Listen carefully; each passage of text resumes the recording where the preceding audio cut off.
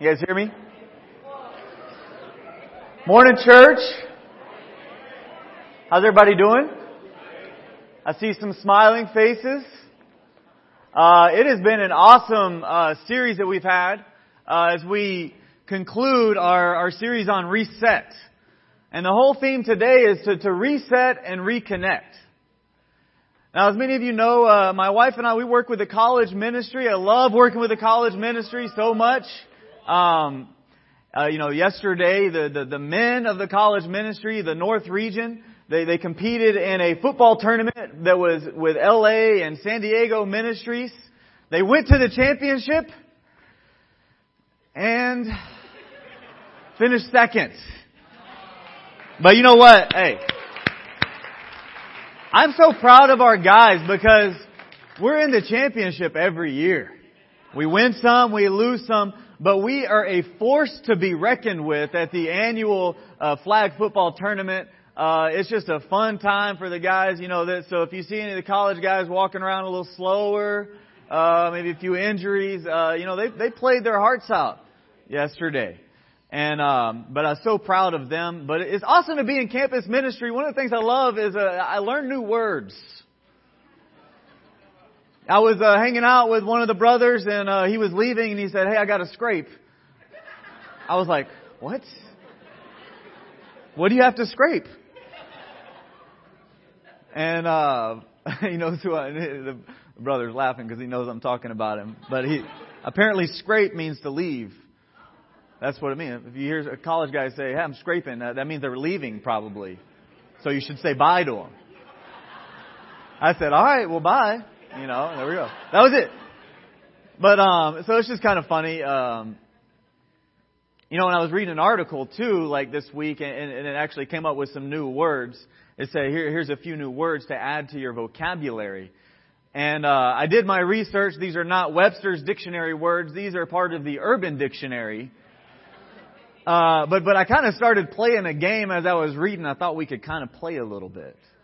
Okay, and it's where, we're not going to have you shout out, but as I was reading the words, I would read the word, and before I read the definition, I'd try to guess what the word meant, and then read the Urban Dictionary's meaning of it. And so I wanted to, we're going to flip over to the first word. The first word I read was phonesia. Phonesia. So think to yourself, what does that mean? I put a couple of pictures up here to maybe it can help you.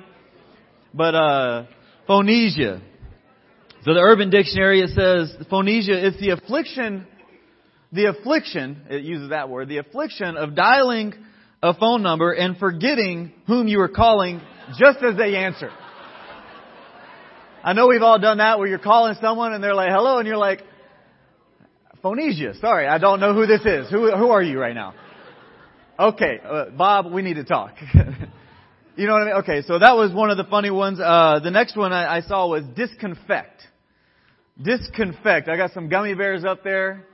Cause when I read that one, I was like, I have no idea. I took like 2 seconds. I was way off on my guess. But disconfect, what it means is, it says to sterilize a piece of candy you dropped on the floor by blowing on it.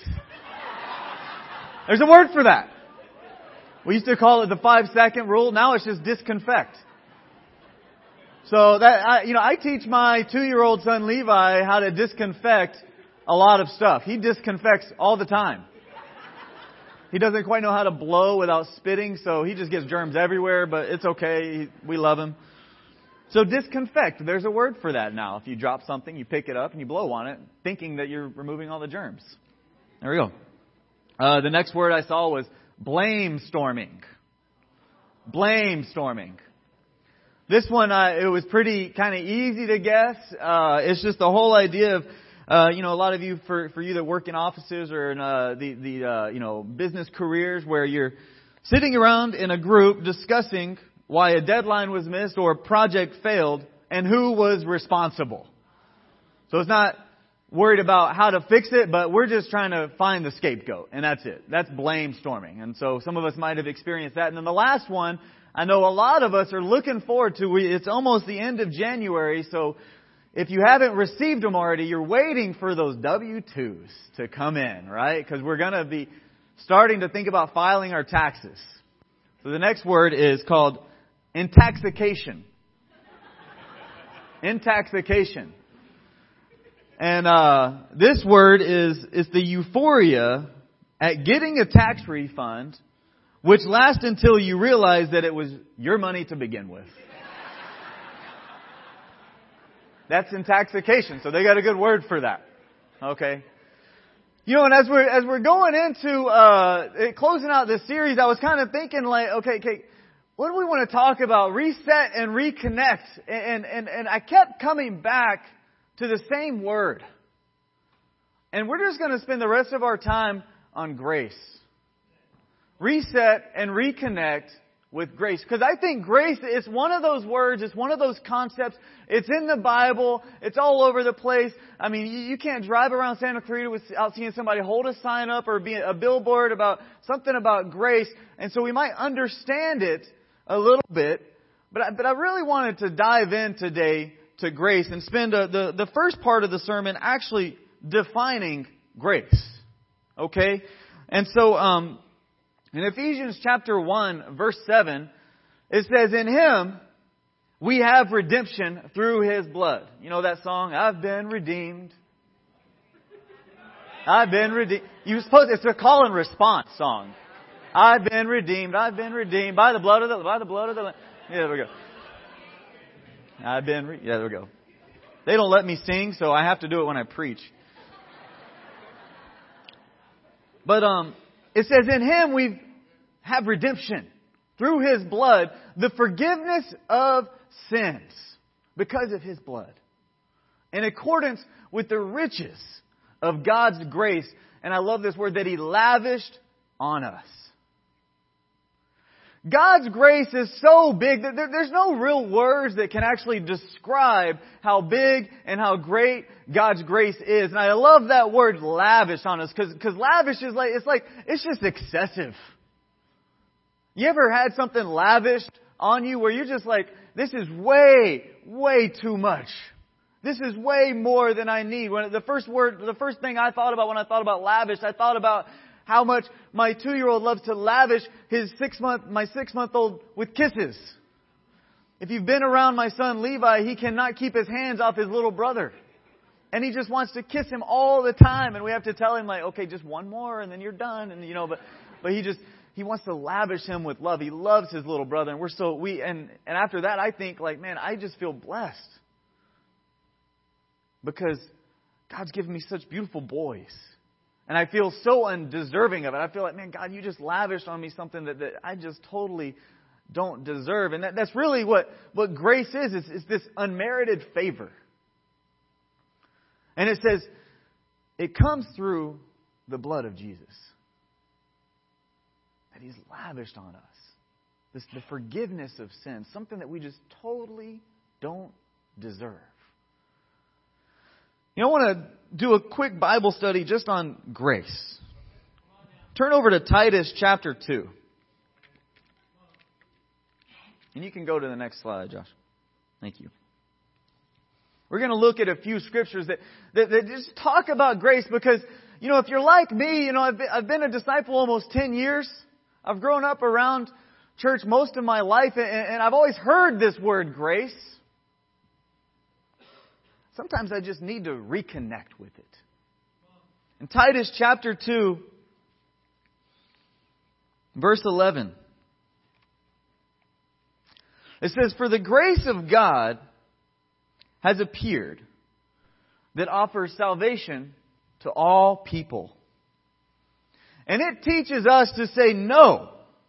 It teaches us to say no to ungodliness and worldly passions, and to live self-controlled, upright, and godly lives in this present age, while we wait for the blessed hope, the appearing of our glory, of our great God and Savior Jesus Christ, who gave Himself for us to redeem us from all wickedness and to purify for Himself a people that are His very own, eager to do what is good. So this grace of God, this grace has been lavished on us, this forgiveness of sins, He says, it's appeared, it offers salvation to all people. And I love that it says it teaches us to say no. to ungodliness. You know, when you do some deeper study, what he's talking about, this whole idea of the grace of God teaching us, it's this once and for all action. Where you come in contact with the grace of God, when you come in contact with the forgiveness of sins, with Jesus on the cross, when you come in contact with all that, and you just kind of have to say no. Like, I cannot live the way I've been living any longer. Like anything that I've been doing that's contrary to God, I've got to turn. I've got to change. His grace is so great. It just teaches me to say no to ungodliness. It teaches me to be like, I'm done. When you get God's grace, when you make that decision, when you say that, when you look at your life and you say, I'm over living this way. I'm over living to please myself. I'm done kicking against the goads, like Colin talked about. When you just make that decision, when you say, I'm just done, that's what he's talking about when it says it teaches you. That's why we like to study the Bible. Because when you're studying the Bible and you connect with God's grace and you're looking at God's grace and you're looking at your sin, and you know, when you really connect with it and see what He's done for you in your life, and you look at it and you're like, I have to change. I have to make this decision because, wow, look what He's done for me. I have to. You know, and you're going to continue to work things out with Him, but you get to a point where you make that decision and you say, no, I'm done. I'm putting my foot down. I'm living a different way. I need to get baptized. I need to get my sins forgiven. I am not okay with where I'm at. I want to live the rest of my life for God. That's what it's teaching us. The grace of God motivates us to make these changes. It motivates us to say no to ungodliness and live a whole new way. I love that he closes out. He says, they're eager to do what is good. God's grace makes you eager to do what is good. Flip over to 1 Corinthians chapter 15. You guys with me? We're reconnected with grace in 1 Corinthians chapter 15, verse 1. The Apostle Paul writes this. It says, now, brothers and sisters, I want to remind you of the gospel I preached to you, which you received and on which you have taken your stand. By this gospel you're saved, if you hold firmly to the word I preached to you. Otherwise you believed in vain. He said, for what I received, I passed on to you as of first importance, that Christ died for our sins, according to the Scriptures, that He was buried, that He was raised on the third day according to the Scriptures, and that He appeared to Cephas and then to the 12. After that He appeared to more than 500 of the brothers and sisters at the same time, most of whom are still living, though some have fallen asleep. Then He appeared to James, then to all the apostles, and last of all He appeared to me also as one abnormally born. He said, for I am the least of the apostles. I don't even deserve to be called an apostle because I persecuted the church of God. But by the grace of God, I am what I am. And His grace to me was not without effect. No, I worked harder than all of them. Yet not I, but the grace of God that was with me. I love Paul's view of grace. Paul mentions grace about 100 times in the 16 letters that we have in the Bible of his. Paul gets grace, and he says, in verse 3, he says, for what I received, I passed it on. You know, grace, we learn, is a gift. When you study out the Scriptures, grace is a gift. It's nothing that you can do to get God's grace. It is something that's given. And it's given to you by God, but it's also something that you turn around to give to other people. Because when you're connected with grace, there's this motivation behind you that's like, I got to pass this on. I got to tell people about it. I got to pass what God's done for me, I got to do for others. Does that make sense? That was like Paul's motivation. And I love that he gets in there and he's like, For I am the least of all the apostles. And this is kind of like one of those, like, you ever heard of a humble brag? You know, that's kind of how I feel. I'm like, Paul, like, are you trying to be humble or braggy? What are you saying here? Like, are you really the least? I mean, you're like, when I say the word apostle, Paul is the very name most of us think of. But he was like, I think he lets us into his perspective here. He's like, it's not about me. It's not about my accomplishments. It's not even about my sin. He said, I persecuted the church that God had laid out. You know, Paul says, I didn't feel worthy, but I was made worthy by His grace. And he says, and I'm not going to wait on that grace. I'm not going to waste that grace waiting on a feeling. Paul was so inspired by the grace of God that it caused him to do something with his life. That it caused him, that's what moved him. Many times in the Scriptures we see Paul preaching to the churches and he's just saying, I came to you without eloquence. And all I resolved to know was nothing but Jesus Christ and Him crucified. He said, that's all that mattered. Not my education, not my talents, not the way I speak, not my athletic ability. It was just Jesus and what He did on the cross. He said, that's all that mattered to me. He says, it caused me to work harder than anybody else. And sometimes we miss this point where we think grace is a license to not work hard or to not live the right way. That's how sometimes we think. Go over to Jude chapter 3. Verse 3. Jude is one chapter.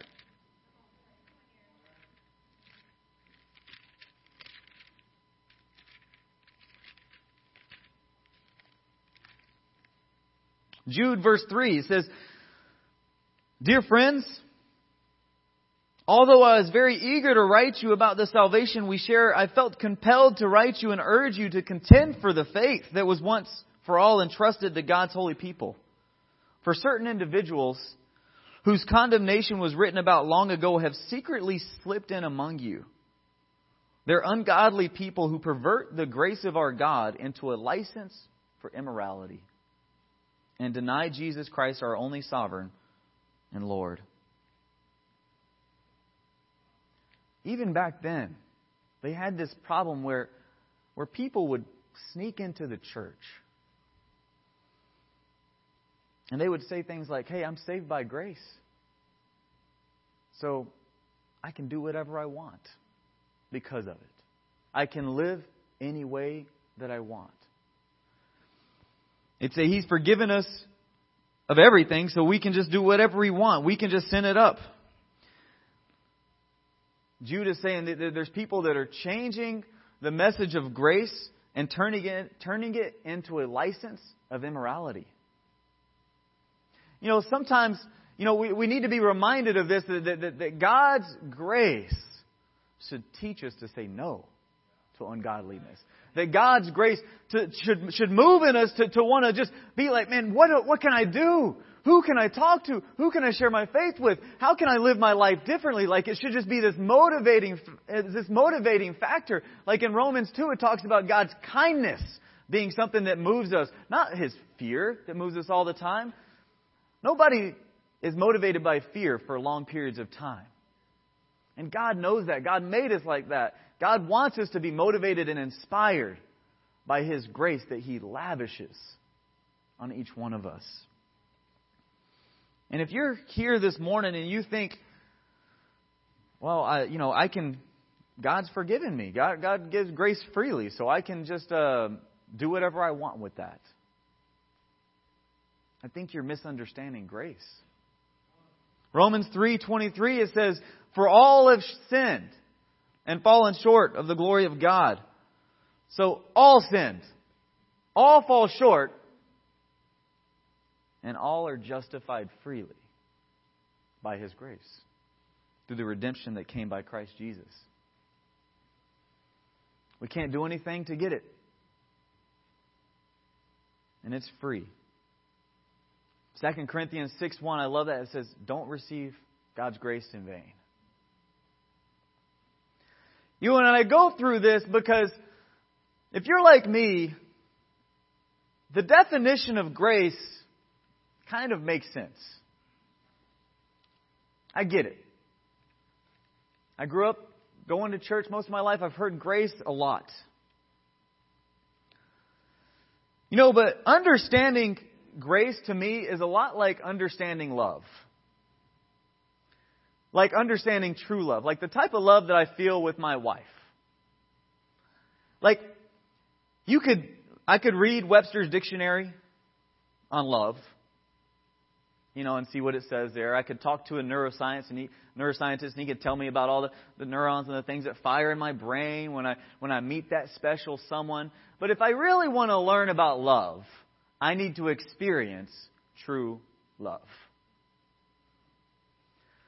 And I think that's kind of where I want to shift a little bit, because as I was studying out grace, I said Paul says it about 100 times. You know how many times Jesus mentions the word grace? One time. And it's in 2 Corinthians when he's talking to Paul, and he says, Paul, my grace is sufficient for you. Except the Bible in John chapter 1 verse 14, it says Jesus was full of what? He was full of grace. It says he was full of grace and full of truth. Like Jesus was the embodiment of grace. He was grace personified. He was the definition of grace. Like when you thought of grace, a living, breathing person of grace, it was Jesus. Jesus never used the word, but he was constantly displaying grace in the way that he lived his life. It wasn't something he took advantage of. It was something he gave away. You think about when he went to Matthew, the tax collector. The grace that Jesus gave to him. A guy that was, he was like a outcast of society. A known sinner of society. Somebody that a real Israelite would have looked at as like, you are a traitor to us. And he went to him, and they're probably all trying to figure out what's Jesus going to say to this guy. And Jesus says, come follow me. And he demonstrates grace. Or the woman caught in adultery. She was caught in the act of adultery. And according to the law, you stoned somebody like that. And the people are sitting there with the stones, and they start questioning Jesus like, what should we do? And Jesus just looks at him and says, well, the first, if you don't have any sin, cast the first stone. He who doesn't have any sin, cast the first stone. And they, one by one, threw their stones down until Jesus was the only one left. And he looked at the woman and he said, do they condemn you? Neither do I. Now go leave your life of sin. Like, what grace? What truth? Or I love, like, just Jesus on the cross. And one of the pictures I just always picture, when before Jesus went to the cross, he was in the Garden of Gethsemane, and he says something that just I can never comprehend. Because he says, don't you think I could call down 12 legions of angels? And I just get this picture in my mind that there's just thousands of angels in heaven, just battle ready. With their armor on, with their helmets on, with the shields ready. And keep in mind, one angel was enough to wipe out an entire city. Jesus is like, I got thousands ready. All I got to do is say the words. I wonder if all he had to do was think the thought. And it was done. Over. And they're just waiting. You get Jesus on the cross. He's been tortured, wrongfully accused, beaten to a point where he doesn't even look like a man. He's got his arms nailed to the cross, his feet nailed to the cross. He's struggling to breathe. So much so he only says like 6 things. And I'm sure every time his mouth opens, the angels are just like, okay, what's he going to, is this the moment? We're ready. We're ready to come down there until Jesus looks around the crowd, and he says, Father, forgive them, because they don't know what they're doing. And they experience grace. I think heaven, in that moment, felt grace. Got to see it. Everybody got to see grace because they're like, He's going to finish this. That's grace. Grace is more than just a definition. It's an experience. It's something that you kind of have to feel. We can sit there and define it all day, but there's things that I hear as a minister, things that I've even said that actually I think stop us from feeling this type of grace. And one of the things I hear is not after what I've done. You ever said that? Not after what I've done. I can't feel God's grace. I know for myself, if we're going to talk about grace, we got to be able to share a story. I know for myself, I said this a lot. Growing up, going to church, when I graduated high school, I was given this Bible, and it was a nice little study Bible. And I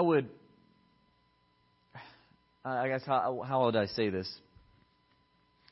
I knew enough of the Bible to know what not to do. I knew enough of the Bible to know when I was sinning. I know the Bible told me not to drink, not to get drunk. I know the Bible told me not to have sex until I was married. I know the Bible told me to stay away from drugs, to honor my parents, to be respectful of authority. I knew it said all of that stuff. I couldn't tell you the specific verses, but I think just a quick search, I could have found them. And I knew the Bible said that. I also knew the Bible said that Jesus died for my sins. And so I was one of those people that used grace as a license for immorality. And I knew how to put on the face. The church face, you guys know that face? Some of you probably put that church face on when you walked in today, screaming at the kids in the van to get in. And you walked in, and you're like, how are you doing? Hey, it's like that. I knew how to put on the face,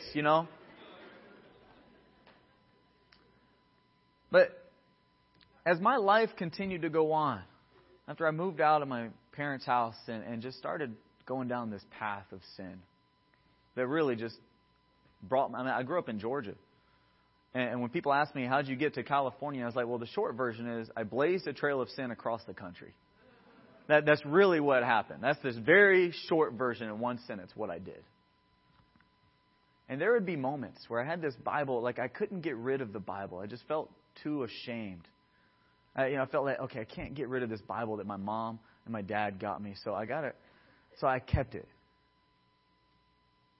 And it just collected dust. And every time I was in the middle of sin, and there were moments that I'd be sinning and I would look at it and I would just turn away and just be automatically ashamed.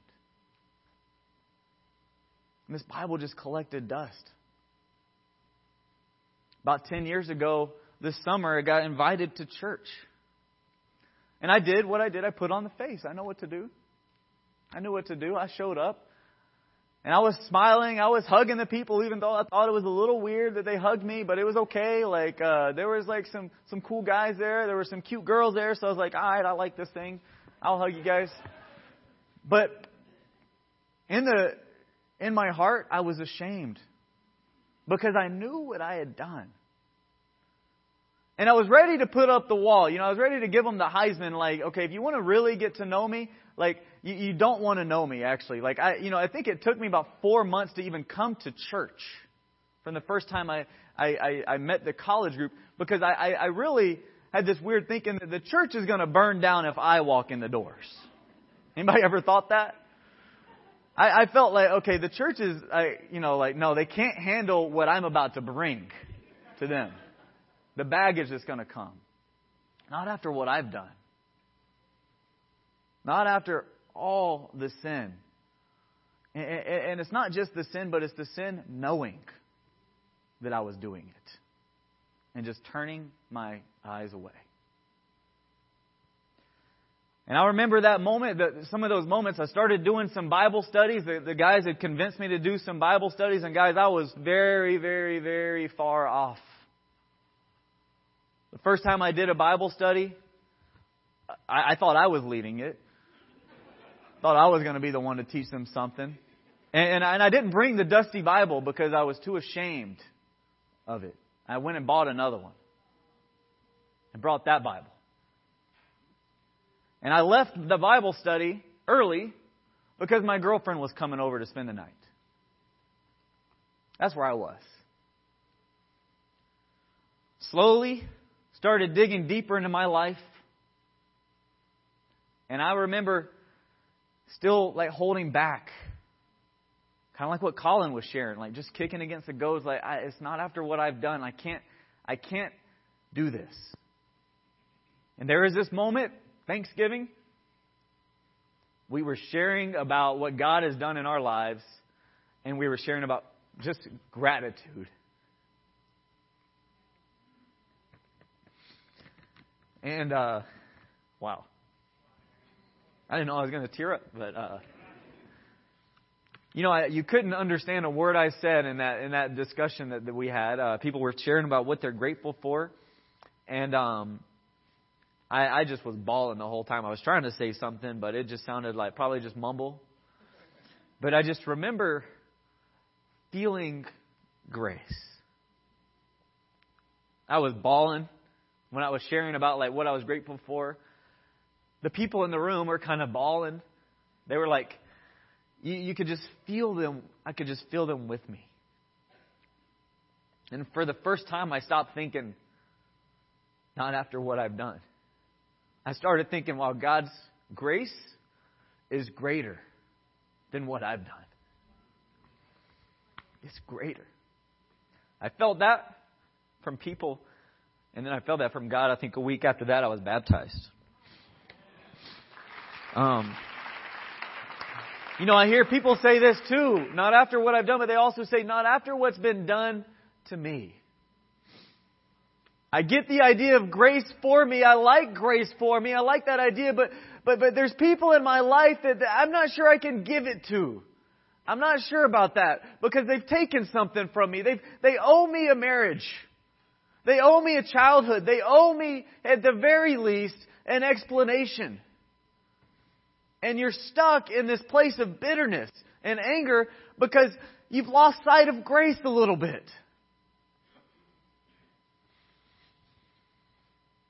For myself, after I got baptized, it wasn't over. There was still something in my heart that was causing a lot of bitterness, and it was actually all focused on my dad. And to make a long story short, when I was 20 years old, my dad ended up in a tumor. He ended up in a coma for about 30 days, had a tumor on his brain. He had multiple strokes in that moment, ended up having long-term and short-term memory loss, went blind in one eye, 90% in another eye. And he was a businessman, he was a father of 4, and he got relegated to pretty much the same position of a 5-year-old. That's kind of where his brain was and where he functioned. But he still had, his 45-year-old man. And what started coming out, my dad was kind of an angry man anyways. We had a lot of holes in the walls at our house. But you wouldn't see them because at the house we had picture frames over them. They were just like, why is that picture frame so close to the doorway? Some of you might have some holes behind some picture frames. I don't know. But we had about 5 of them in our house. He was an angry man, but he would say things to us, but he typically kept it in. But we knew he was angry. But after he went through the trauma, it came out. Like a 5-year-old doesn't hold anything back. They just say whatever's on their heart. The thing is, 5-year-olds are pure and innocent. My dad wasn't. And some of the stuff that came out, it was so hard for us to hear. And I developed this bitterness because I said, wow, so that's what's been in there. So after I became a Christian, I felt that. What? That's how you feel about us? And I can't repeat what he said, but it was bad. Really bad. I've had family members that have had to go through some therapy, still going through grief about it. But I remember it's like, okay, the Bible says I got to forgive. That if I can't forgive him, there's no forgiveness left for me. Like, I got to forgive him. I got to figure this out. So I had to talk to some people and deal with that. Because I felt like, not after what's been done to me. Like, I understand grace for me. I get that. I was so grateful for that. But what about him? I don't know. Because I cannot talk to him. We can't have a conversation about this. That ship has sailed. We can't fix this relationship. Because he couldn't handle it. And I remember some of the input that was given to me, and I thought it was weird, but I was like, I'm going to do it. I just want you to write a letter. Somebody told me, you need to write a letter to your dad. And go find somewhere and read it. Read it loud. Read it with all your might. Pray. Do whatever you got to do. And I did that. Weeping. Pouring my heart out. I burned the letter. And I felt at peace. You know, if that's you this morning where you're like, I understand God's grace, but not after, I understand it for me, but not after what's been done to me, like, I want to challenge you, get help with that. Talk to someone about it. The last thing that I hear is not after what my life has become. My life, I've just stunk it up. Aaron, I appreciate you talking about grace this morning, but I wish I would have heard this 20 years ago. Because I've done too much bad. There's no more room. There's no way that I can change now. It's too late.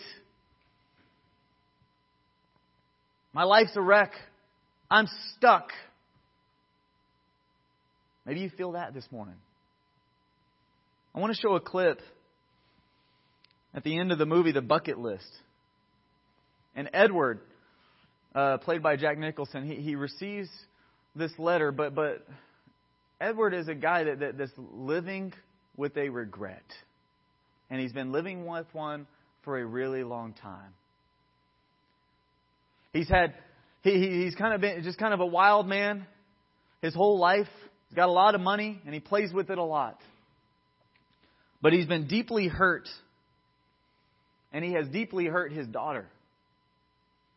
Because she disowned him because he drove her husband away. And I want to watch like the one of the ending scenes here to this movie.